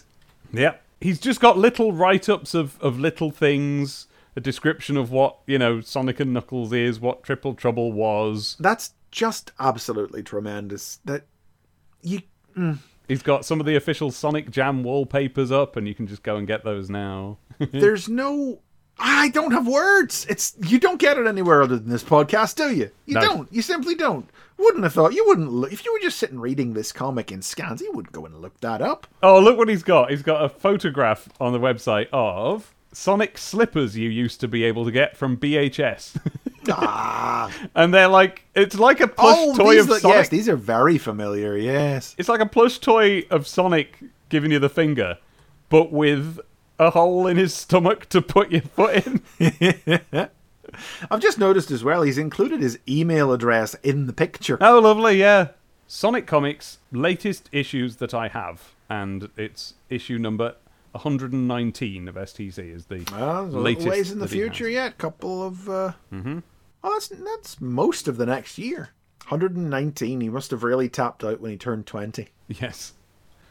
Miscellaneous Sonic photos. You got a Sonic Hot Air Balloon, the Sonic Hot Air Balloon 2, the Sega Blimp, and finally Japanese stamp brackets not Sonic. And I've looked and no, sure enough, it's not Sonic. Sure enough, it ain't. Nothing to do with Sonic. These pages are best viewed with a high color or better graphics card with Netscape or Internet Explorer 3.0. No Java, no frames, 100% pure content. That's what it says. Pure content. Yep. Wow. Oh, wow, that sounds like something you'd say today. It does, doesn't it? 100% pure content. Oh, wow. He was ahead of the times. Time's a flat circle, isn't it? Yeah. Okay, so next, taking the Hickey. Hey! Because it's from somebody called Hickey. Q. How did Tails do in his exams? I say. I don't know, Mr. Wilmer. How did Tails do in his exams? A. He passed with flying colours. Yeah! Fly from Darren Hickey. Flying like a bird flies. Ballyvalane, County Cork, Republic of Ireland, Mega Drive owner, Sega Mega Hog Tag winner. Mega Droid doesn't even feel the need to reply to that one. Is that the first time? Just posts the joke without comment. Couldn't be bothered. Obviously thought there was no need, thought it spoke for itself. Yeah, stands up all by itself. Interpret that as you see fit. Then the last letter is called Parental Approval, and it comes in from Matt Page in Worthing, West Sussex. And he says, Dear STC, I'm not the only one in our house who's a Chaotix fan. And to prove it, here's a picture drawn by my mum! Yes! Mums of STC. Who, like me, reads the comment. Dear me, Dave, that was a bit Readers' Wives. Yeah, like the gallery zone next issue is Mums of STC, and I'm looking forward to it. Matthew Page's mum, who, like him, reads the comic each fortnight. Thank you, good. And Megadroid replies to say, that's what I call a superior mother. A nun joke for you there, folks. Oh, yes. Because down below, they've printed Barbara Page's picture of the Chaotix. Get in touch. Yeah, a tremendous picture it is, too. It is. No, it is. This is someone who can draw. Oh, yeah. I mean, it's copied from Richard Elson artwork, so, you know. But it's copied by someone with skill. Yeah. It's a Mega Drive 2. And the Chaotix are annoyed at it. And they're kicking it and they're punching it. They're all like small. And if you imagine a life-size Mega Drive, they're all small in scale standing around it. They're the size of little toys. And they're giving it a kick and a punch. And Vector is going, it's no good. We'll never get into it without that 32X add-on. That's a good little gag. Yeah. Diddly doop. It's just not fair. And then SPO's giving it a kick and saying, there's got to be a way somehow, just off at the side.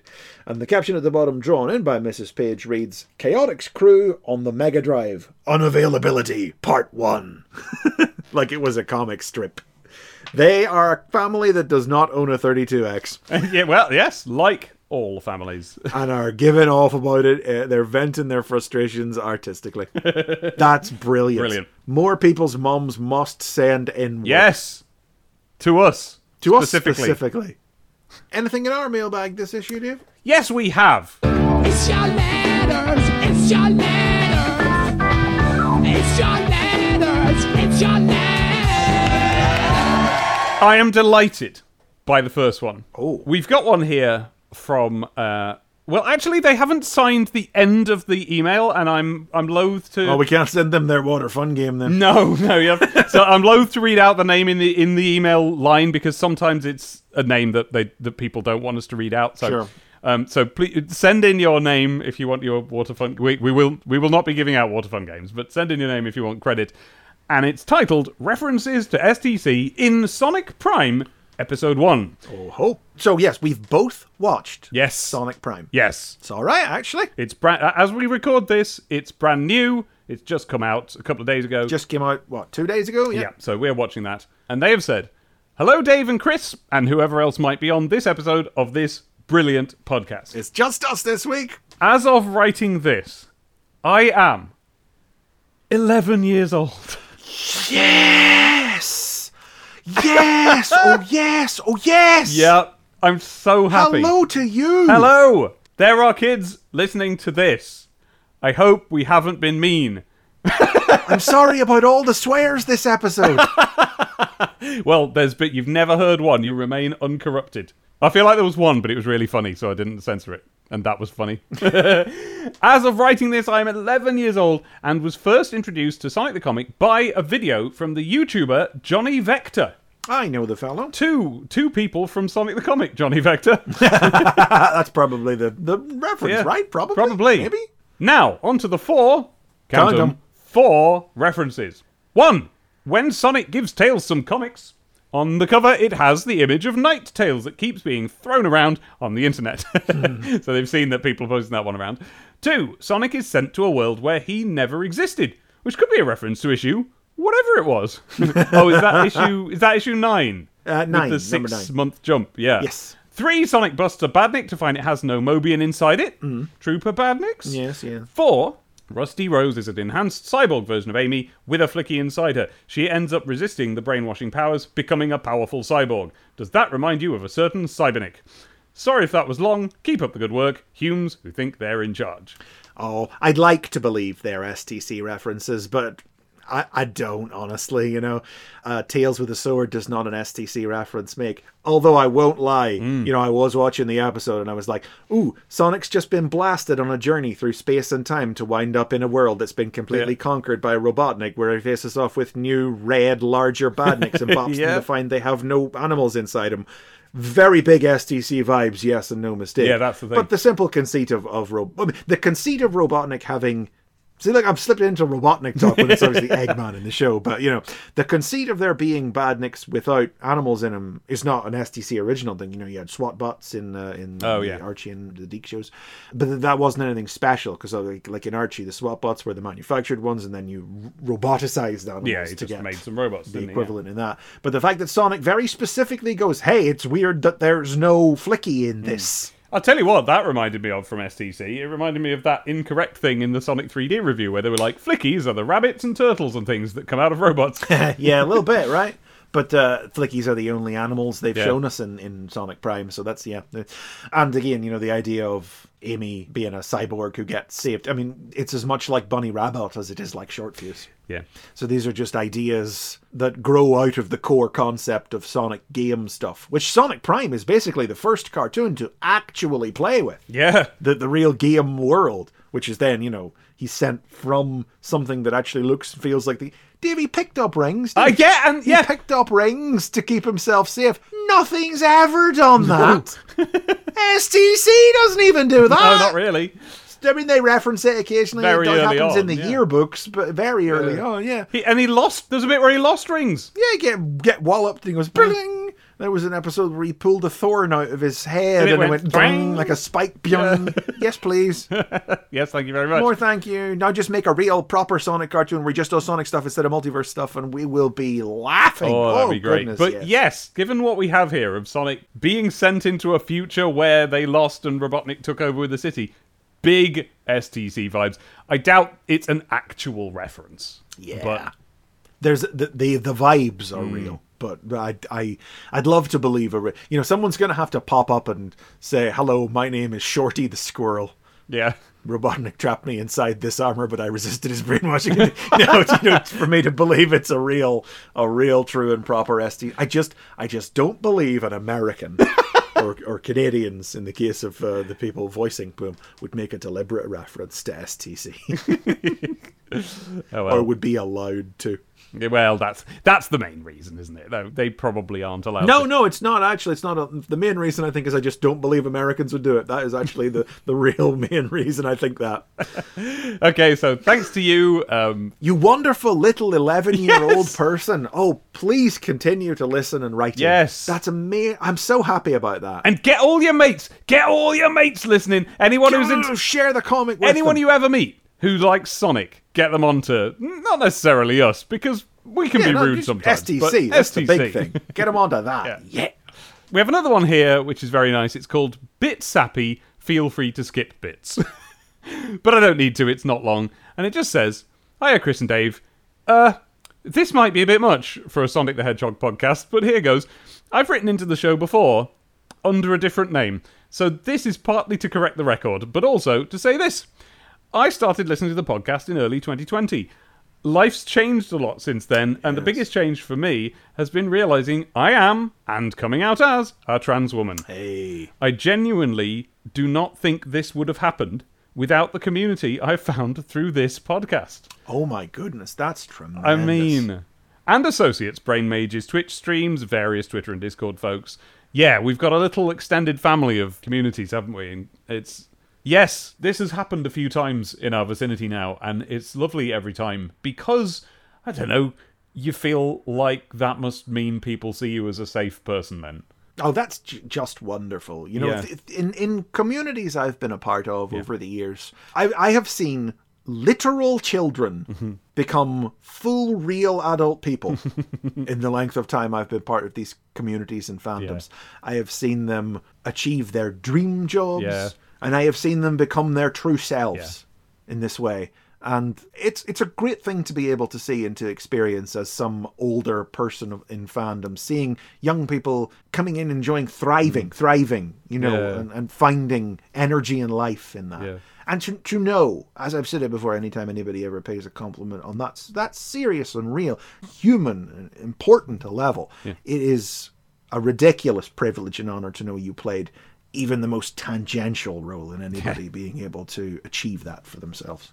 Yeah, and so the email goes on. I wanted to thank the two of you for fostering such a lovely, chill oasis in what is otherwise a pretty hostile internet.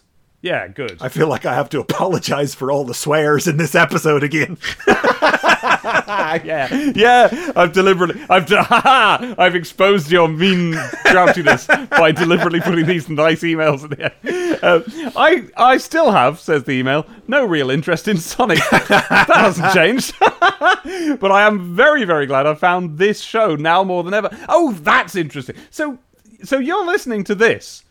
And I know you're listening to this, like, quite a lot. And having no interest in Sonic, that's fascinating. What are you listening for? Like, there are people we get who listen who don't care, you know, who coming in off of our other work, you know? Yeah, I love that. I that's what I want. I want this to be an independent thing that you can enjoy by itself. But I'm just surprised it is, you know? It's the fact that it's very easy to understand someone sticking their head in and checking it out because they enjoyed something that we did somewhere else. It's the fact that you all stick around that is very humbling. Yes. So I'm very glad I found this show, now more than ever. Also, I did some maths. The last issue of STC with any original strips came out about 2 weeks before I was born, in case you needed a jolt of existential pain after all this sincerity. Thank you both so much, and that is from Zoe, who we know from she's on our Discord, and has certainly been in our general periphery for a while. Thank you, Zoe, for writing in, for listening, and I'm very happy for you, to put it simply. Yeah. And one little one, you know how STC likes to include an email sometimes and point out that it's an email? Well, I think our equivalent is when I read out the comments we get on our Patreon now and then. Please do. We should do that more often. Yeah, exactly. So here's one from Marcus Black, who says, with regards to the latest episode discussion about Sonic 3D, I can give you a blast from the past. Like a 3D blast. I bought Sonic 3D, probably at the same time as Dave, from Woolworths. Woolworths? Remember Woolworths? I also loved it at the time, but it's definitely not stuck in my brain the way the 2D games have. I'm doing a playthrough of the 3D games at the minute. Completed Sonic Adventure 1 and 2 so far, now on Heroes, because I haven't played any of them. And, not gonna lie, they're alright. Not great, but alright. How far did he say he was into them, sorry? Sonic Heroes, the point at which they stopped being alright. Sonic Heroes, yeah. Did you... yes. It gets a bit dark for a couple of years after that. A solid decade, perhaps, nearly. Yes. Don't worry, there's light at the end of the tunnel. So that was our mailbag. If you'd like to be in it, then you can write to stctpodcast@gmail.com. Well, it's going to bring us to the end of another issue, so now we got to flip back to the Control Zone page to see what's happening next issue. Oh, yes. Heartening news, because it's the Valentine's issue, remember? Heartening news. The Maniacs are back in a dead, like they're dead because it's Halloween, in a dead good new story and pin-up. So yes, it is a decap pin-up, and we can see from the little slice of art here that it's a Mick McMahon drawn decap. Yes! Surely our first Mick McMahon appearance in the entire series. I believe so, yes. A name we will be hearing a lot more of in the future. And I'll say, that Professor Stein, I think looks great. Oh, this looks absolutely tremendous. I love this drawing. Yeah. This is not an opinion that will necessarily carry forward to everything he does in the comic. We'll see. Maybe we've adjusted with age, but this looks fantastic. I haven't. And I can't wait to see what Mick's decap looks like, because it looks great here. Yes, looking forward to that. Plus, Sonic Doomsday. Oh, it's all kicking off now, mate. Oh, there we go. Doom. You got to be sparing with the name Doomsday when you're writing Sonic stories. Knuckles, Victims. No, Sonic's World, Boiling Point. And Change of Art. Change of art, like a change of heart, because it's a Valentine's Day, it's a heart. Valentine's Day. Groovy graphics. That's STC 97. On sale Wednesday, the 5th of February, 1997. £1.25. Do you know, I believe, with Decap Attack in there having a bit of fun, Sonic, Knuckles, Sonic's World, I think these are the starts of the 3 stories that now take us up to issue 100. Oh, here we go. Up the hill now. Oh my goodness me, if you don't know what we're talking about, stick around. And when you're looking for those future episodes all the way up to 100 and beyond, you can't find them most places good podcasts are available, but you can also download them directly. You get them if you download them directly a little earlier, before your podcatchers find them, from our website directly at stctp.zone. But wherever you get it from, do leave us a review or a comment or something. Yes, please. As well as being nice and us liking them, they help us with the algorithms. You can follow the podcast on Twitter at Sonic Podcast, and you can find us both there separately. I'm at Demon Tomato Dave. I am at Chris McFeely, and we're both on YouTube under those names as well. You can support the show on patreon.com/stctp, where a donation of any amount will get you access to our bonus vault of videos looking at the Martin Adams series of Sonic novels and Dave's dreadful teenage fanfiction, The End of Mobius. The complete saga of that fanfiction available now, and the whole first 3 of the 4 Martin Adams novels. You're hearing this at the end of January, so we anticipate having begun something new by that point. We've got one more Martin Adams novel, and the secret, never before seen, never before published sequel to The End of Mobius will be coming you exclusively through Patreon in 1997/2023.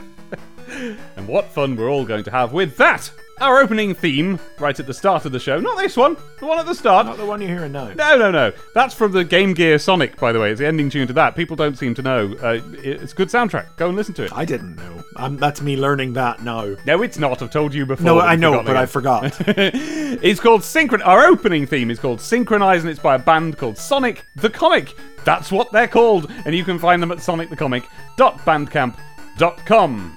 But we have been Sonic the Comic, the podcast, and we will see you next time.